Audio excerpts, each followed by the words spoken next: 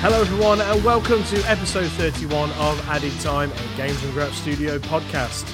Another week has gone by in the wonderful world of football. Manchester United have their first silverware under Erik ten Hag.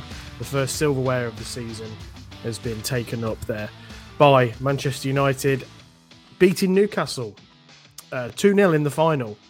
I thought it was a decent game, and I think the class and the difference really showed eventually in the two sides.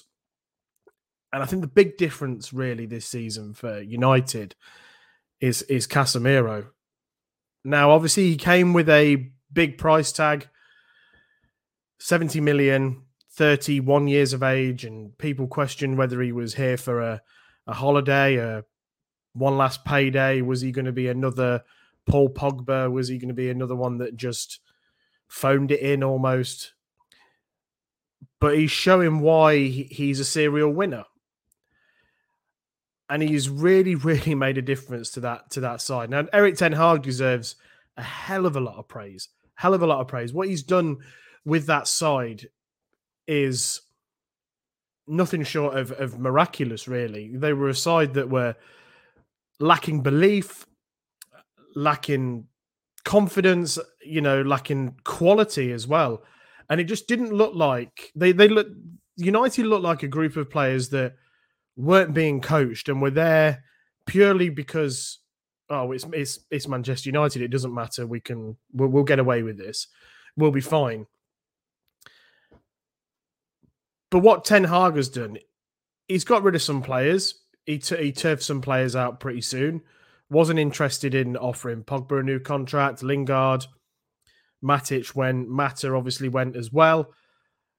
And he has brought some players in. He did bring some players in, Casemiro being one of them, Martinez as well, and amongst others. And I've seen one or two people say, well, look, Ten Hag inherited the most expensive squad ever assembled in British football, then spent another 200 million. But what he didn't inherit was a winning team. He inherited, like I said a second ago, a team that low on confidence, no direction, lacking belief in themselves.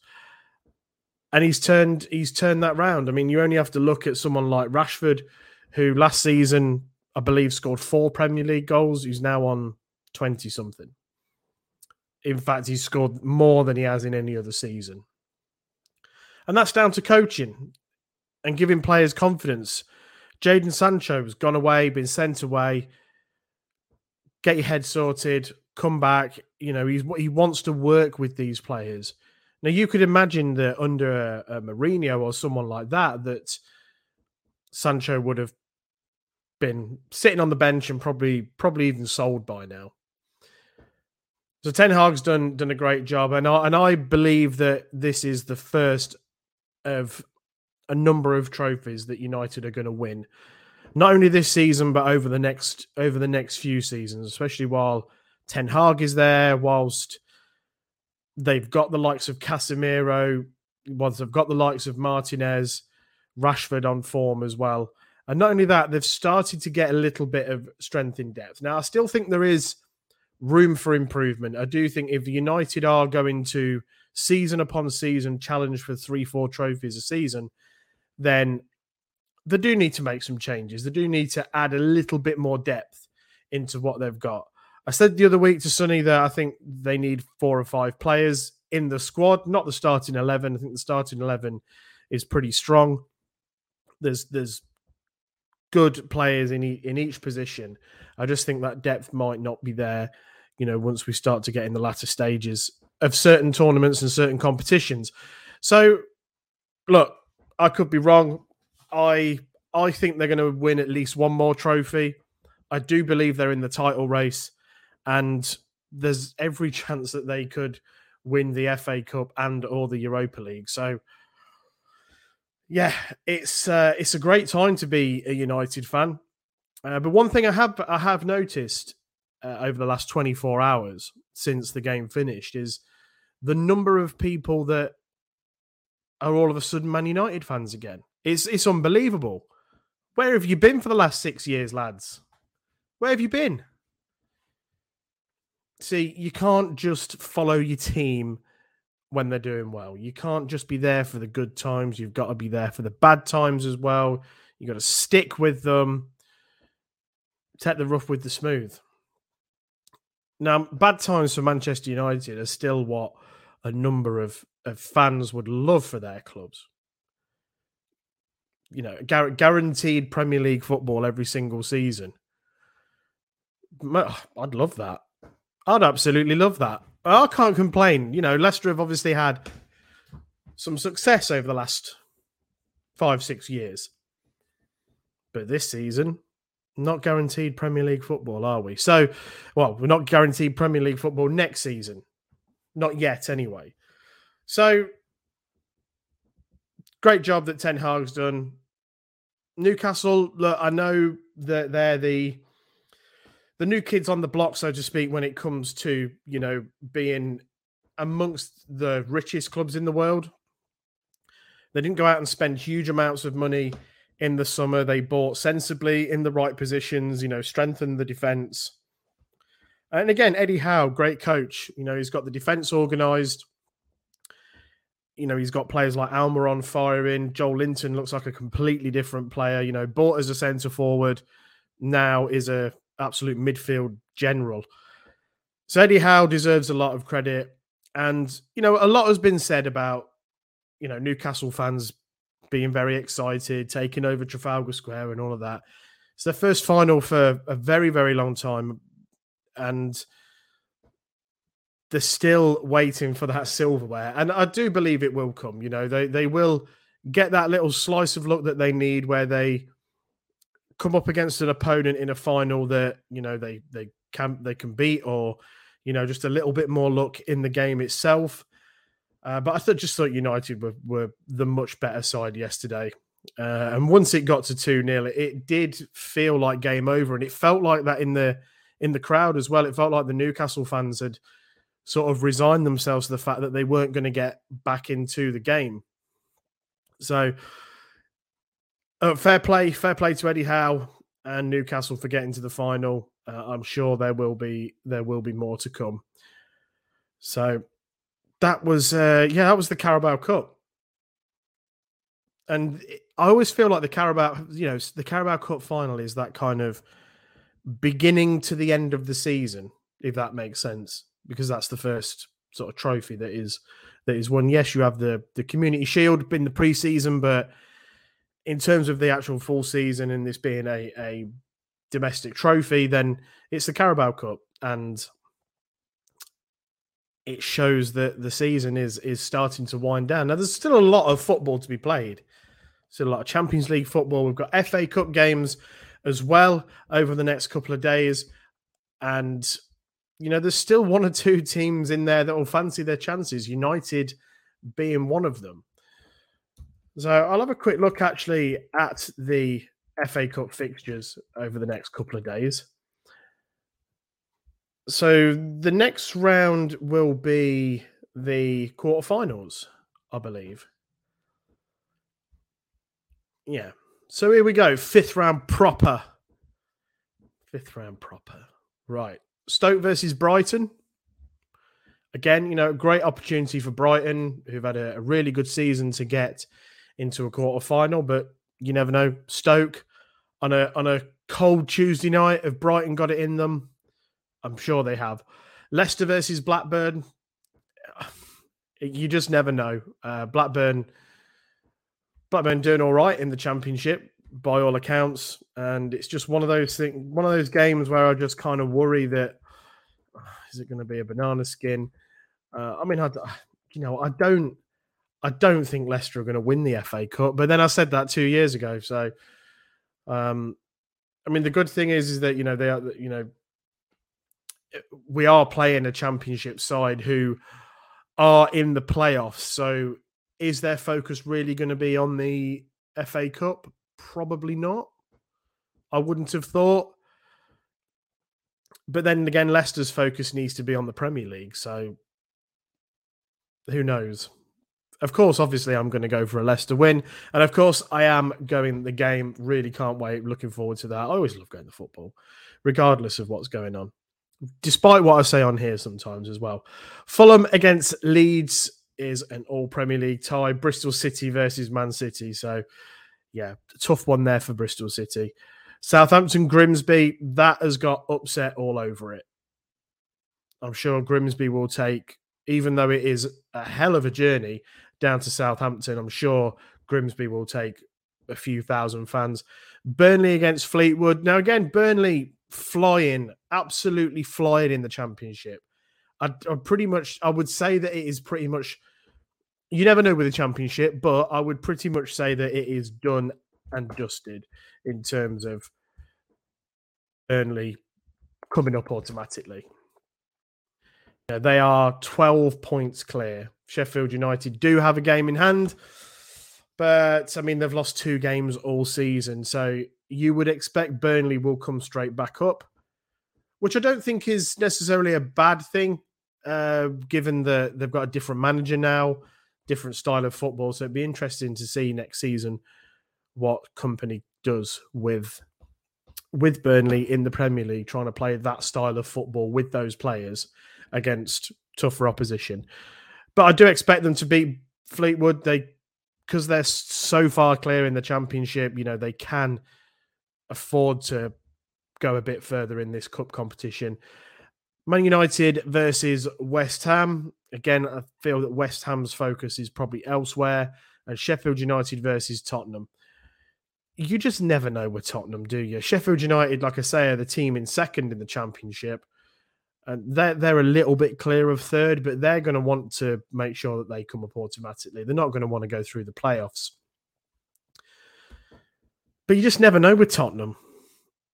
They beat Man City, lose to Leicester, and then beat Chelsea. But then Chelsea not doing great, are they, at the moment? I'm going to talk about Chelsea very shortly. So yeah, that's the FA Cup fixtures. So it's thick and fast. You look at United winning the cup yesterday, and then 3 days later, the focus is back on another trophy and trying to get more silverware. But the two Manchester clubs are still in there. Tottenham are still in there as well. One or two other Premier League teams. Interesting few fixtures coming up. Right, at the weekend, we obviously had a few Premier League fixtures. There was one or two that didn't get played because of the cup final, of course. Fulham and Wolves played out a 1-1 draw. Villa got a 2-0 win at home to Everton, so Everton still remain down in the bottom 3. Leeds got a much-needed win under new manager Javi Gracia against Southampton, who still find themselves bottom. They have announced that their caretaker manager, whose name I can't pronounce, I'm sorry, he's going to stay until the end of the season, which feels like a sensible decision, really. Leicester, unfortunately, losing to the leaders Arsenal. I'll come on to that game in a bit more detail shortly. West Ham swept away Nottingham Forest eventually. Took a while, but West Ham got there in the end. Man City, very comfortable winners against Bournemouth as well. Palace and Liverpool played out a bore draw 0-0. And Tottenham beat Chelsea in the big London derby at the weekend as well. So let's talk about Leicester. Leicester. I came away from the game feeling pissed off for a number of reasons. I think part of me felt that not necessarily that Arsenal were there for the taking, but that I didn't think Arsenal were amazing. I've seen them play better this season. Now, first half, they were very good, and upon reflection, I'm trying to give myself a good 24 hours before commenting on how Leicester have played or anything like that. And once I'd sort of calmed down and processed it and the result and everything and looked at it at various different ways, ultimately, a lot of Leicester fans are saying that they felt like Arsenal were fairly poor. and they only beat us 1-0. But then I don't think they had to really try. And I thought, actually, first half, Arsenal were brilliant. They were really, really good. Leicester had the one opportunity in the first half, which Iheanacho did score and did finish it really well, but it was ruled out offside, and VAR confirmed that. Arsenal did score in the first half. I mean, VAR did rule it out for a foul on the goalkeeper. I thought it was very, very soft. You know, even with the bluest of blue tinted glasses on, I thought it was really soft. And I think it just shows that no matter what division Leicester are in next season, I think the focus has to be on a goalkeeper. It has to be. Now, I know that they're likely going to have to try and find a replacement for Tielemans, a replacement for Maddison in the summer as well. But a goalkeeper has to be the focus. So for me to sort of sit there, you know, initially on Saturday night and think, well, I didn't think Arsenal were that good. And, you know, for them to only beat us 1-0 without our best player, Maddison was out ill. He wasn't injured. He was ill. He was due to play. Don't know if he's going to be playing tomorrow night either, but likely to play at the weekend. But we didn't create any chances, and it showed. And for those of you out there that love your XG, it's not really a stat that I've warmed to, I must admit. Leicester recorded a XG of 0.01. So that means there was a 0.01% chance of Leicester scoring in that game based on chances created. The only shot we had was second half, Dewsbury Hall from distance, that Ramsdale had it covered. No, there was no danger there really. But that shows how much of a difference Maddison makes in the team. And I could sort of see Rodgers' tactic. It was to try and hold Arsenal for 70 minutes and then go for it. But Martinelli got the goal just after the break. And they did score again in the second half, but Saka was offside. And look, if you are going to create 0.01 chance, if that's going to be your XG, you're not going to score a lot of goals. And I like to talk about how when Leicester won the league, that they went on to win, I think it was 5 of their last 7 games 1-0. And that is, for me, that is a true mark of a top team, that you can score 1 goal and be like, you ain't going to score against us. We don't need to score another one. And we can if we need to. And look, if Leicester have, you know, fluked their way to a goal, I'm sure Arsenal would have found another gear to have gotten a second goal. So work to be done. And look, Leicester don't need to sell Maddison in the summer. He's got another year on his contract. 2024, his contract ends. It just means that should he stay, he would end up going for free in the summer, similar to what I suspect will happen to Youri Tielemans, who unfortunately may well have played his last game for Leicester. He went off injured. He rolled his ankle. Went up for a header with Granit Xhaka, and as he landed, he rolled his ankle. Something I've done myself a number of times, and I know how painful it is. Watching the video, it gave me a bit of PTSD, to be honest, because even now, the last time I did it, it was bad. And it makes me shudder thinking about it. It's a nasty injury, and he was seen on crutches and with a walking boot on his left foot. So he may well have played his last game for Leicester, but we shall see what happens there. So look, ultimately, you know, you could talk about Arsenal being, they weren't average. They just didn't need to go. They just didn't need to try that hard, because Leicester were never going to threaten them, really. Too much trying to walk the ball into the net. Yeah, not good. And the golfing class really did show, actually. And it wasn't that long ago that I would say we were on a par with Arsenal, but Arteta the job he's done there, getting rid of players similar to what Ten Hag has done at United, getting rid of the deadwood, getting rid of the bad apples, and getting them to play to a style of football. And credit to Arsenal for the Arsenal hierarchy for sticking with Arteta, because there were calls for him to be sacked from certain sections of the Arsenal fan base. So they've stuck with him, and they're well on course for maybe winning the league. People still think it's Man City. It's between Man City and Arsenal. I still think United are in the mix. But yeah, credit to Arsenal. They did well.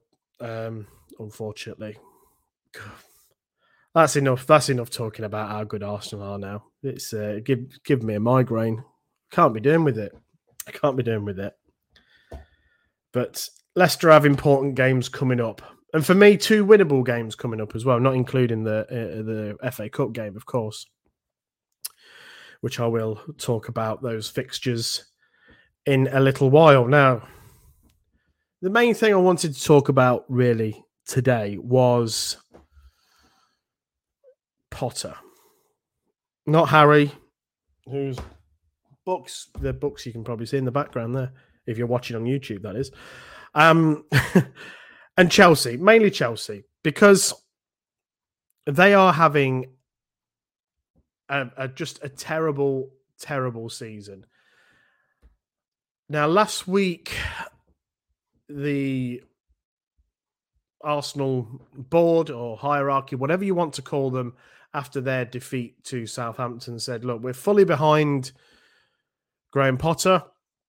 We're looking to build something long term, and we only have to look at Arsenal and see how they have stuck with Arteta, and eventually it will, hopefully they're able to replicate kind of what Arsenal are doing and what Arteta's doing, and that is getting the philosophy across, getting the style of play across, getting the right players in, and then eventually getting themselves further up the table. But then the loss at the weekend to Tottenham, even Graham Potter has come out and said, I'm slowly running out of credit here. And he is massively under pressure. He's now the favourite with the bookies to be the next manager sacked. Now, is this all his fault? He came into the job. He was never going to turn it down. You're not going to turn it down. If you're at Brighton, no disrespect to Brighton, they're having a great season. And I think I've said it before, I think Brighton are a great football club. I think, everything that the way that they do their transfer business, their transfer dealings, the stadium, I think all the other stuff that they do as well, I think they're a great football club. But he's not going to turn down Chelsea to go. He's not going to turn down the chance to go to Chelsea from Brighton.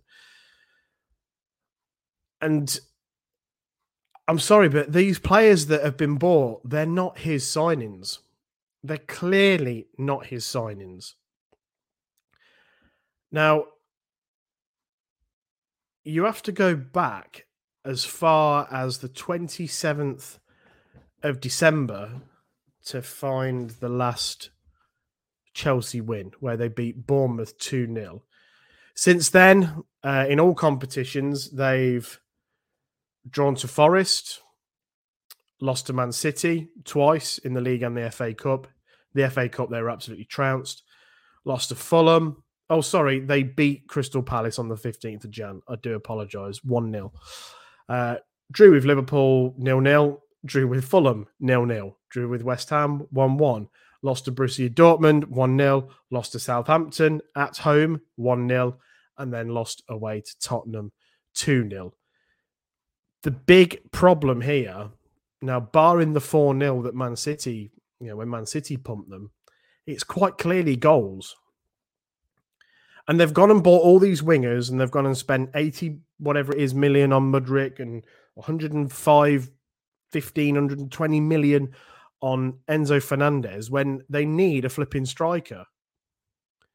It's quite clear to see that they need a striker. And I'm pretty sure that Graham Potter is experienced enough and knows enough about football that actually he knows that they need a striker, because Kai Havertz is not a striker. Mason Mount is not a striker and actually can't even get in the team anymore. So what's going to happen next with Potter? I would like to think that Chelsea will stick with him, because to bring him in and then to buy all these players for him to work with, what's he meant to do? He clearly, he's inherited some players he doesn't want. Clearly he's got very little interest in playing Aubameyang. He's not even in the 25-man Champions League squad. He's got more wingers that he knows what to do with. He can't know his best 11. And I just think that he's kind of being let down by one or two players as well.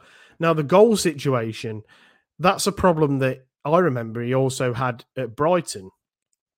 And again, I saw a stat earlier that in the last 10 games, Chelsea had an XG of 0.83, which is, again, for those of you that don't know, that's kind of like an 83% chance of you scoring in a game, effectively.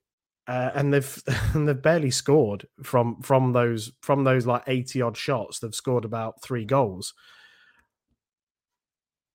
And it was the same at Brighton for Potter. The football was great under Potter at Brighton, but sometimes they could be guilty of having 6, 7, 8 shots on target and not scoring, and then losing a game 1-0. So it's obviously something that is in his style of play, in the tactics that he uses. But again, he's got to be given time to help bed these players. Now, I think the league, being able to qualify for the Champions League, it's gone for Chelsea. It has to be. They're currently 10th on 31 points. They're 4 points off Brentford in 9th, who have got a game in hand. And they are, quick maths, 14 points off the Champions League as it currently stands. They've got a game in hand on Tottenham, but the league's done and dusted. They're not going to go down. They're not going to make the Champions League. They might, with a late run, they might make the Europa League. And then I think give Potter a pre-season where they have to get rid of players. I spoke about this the other week with FFP and all of that nonsense. They have to get rid of players. You can't have all of those players. I bet you they've had to extend the bloody car park at the training ground. Can you imagine if all the players turned up? Could you imagine Aubameyang's there with his, I don't know, gold Lamborghini or whatever shite-looking car he's got. I said shite-looking car because he does all these weird colours with them. And he's like, oh, shit, I'm a bit late. I'm going to have to park it on the road, ain't I? And comes back and he's got a bloody ticket. It's been clamped. It must be ridiculous. It must be bedlam in the morning getting to Cobham. Anyway, give Potter a chance. That's my feelings on it. Now, look, I mean, if Chelsea want to continue to be bad for another couple of weeks, then yeah, I'm all for that, because Leicester have got to play them in 2 weeks at the King Power. So if they want to be crap for another 2 or 3 weeks, then I'm more than happy with that. In all honesty, but you look at they've scored. Well, it's a bit confusing because if you look on the stats, it says they've scored 24 goals in the league, but the table says they've scored 23. They've scored 23 goals. That is the lowest of anyone in the top 10 by a long way. The next lowest is Newcastle on 35. They've scored less goals than Villa. They've scored less goals than Leicester. They've scored the same amount of goals as West Ham. They've scored less goals than Leeds even, and Leeds are 17th. So, excuse me. Goals is clearly the problem, and surely they will resolve that in the summer with a striker. I mean, they've still got Lukaku, and I know they've got Nkunku coming in as well, but is he a centre forward? I've not, look, I'll admittedly, I've not watched a lot of him play for Leipzig. But it feels to me like he's going to be another Kai Havertz that's kind of they call them second strikers, don't they? You know, João Felix is the same. He's a second striker. They need not that they're going to get him, but they need a Harry Kane, Lewandowski, Lukaku, who they have got, who I still think could do a job, to be honest. He's better than nothing. Better than nothing. But hey, we'll see what happens there. Chelsea aren't completely out of getting into Europe. I mean, you know, Liverpool have picked up a couple of wins and they've pulled away into them and they're into seventh. But a couple of wins and, you know, not immediately, Chelsea. You know, kind of do it in about 3-4 weeks' time. They're not a million miles off from Europe, and there are some teams around there in the top half of that league, should I say, that are kind of slipping a little bit. Newcastle being one of them. How are they going to react from that defeat at the weekend? Are they going to shit the bed now, and is that going to be their season just crumble and they fall away from the Champions League spots? Or will it galvanise them? It feels like they haven't really picked up much. They haven't really been in good form since the semi-final, even. So it remains to be seen what happens there. Liverpool, very hot and cold. So it's not completely done for Chelsea. But look, I don't think they're going to get in the Champions League. But hey, there we go. Whilst we're on the subject of the table, now the table is tight. It is tight at the bottom. It is tight. So Southampton are bottom on 18, then Bournemouth are on 21, same as Everton, who are on 21, better goal difference. Leeds then in 17th on 22, West Ham on 23, and then Wolves make up your bottom six on 24. Leicester also on 24, Forest are on 25, and Palace are on 27. I don't think any of those teams, well, obviously those that are currently in the bottom three are going to be panicking and looking over their shoulder to the Championship. But I think from Crystal Palace downwards, any one of those teams could go. I'm thankful Leicester picked up 6 points a couple of weeks ago by beating Villa and by beating Tottenham, because we'd be bottom of the league now. Fuck. It's tight. It really is, and there's teams have still got to play each other. You know, I know that Leicester have got Leeds. Leicester got Southampton at the weekend. Forest are playing Everton. Palace have got Villa, Villa are above them, and I'm pretty sure they're safe now. There's some interesting fixtures over the next few weeks. Bottom of the table is going to be, I think, both ends of the table. It's going to go right down to the wire. Arsenal are still top, but only 2 points clear, but they do have a game in hand. United are only 6 points behind Man City with a game in hand as well. So Man United's next league game is Liverpool. So whilst we're on the subject of fixtures, let's go through this weekend's fixtures. In fact, there's some midweek games as well, which neither of them are on the telly unless unless you've got one of them boxes, which I've not. I'm in London on Wednesday. I could have probably gone the Arsenal. Never mind. Right. Wednesday, the 1st of March, Arsenal versus Everton. And we also have Liverpool against Wolves. So I expect an Arsenal win against Everton, but Sean Dyche, I sure won't make it easy for them. It's one of those games I can just imagine it kind of going right down to sort of like the 89th, 90th minute and Arsenal grabbing a late goal. Liverpool Wolves, it feels like these two have played each other about 15 times this season. I think they've drawn each other in both cups. I can't remember, but oh no, there was a replay, wasn't there? I still don't think Liverpool are fantastic. I mean, there's a club that is going through a rebuild or will be in the summer. I'm going to go for a Liverpool win purely because a Wolves losing is good for my team.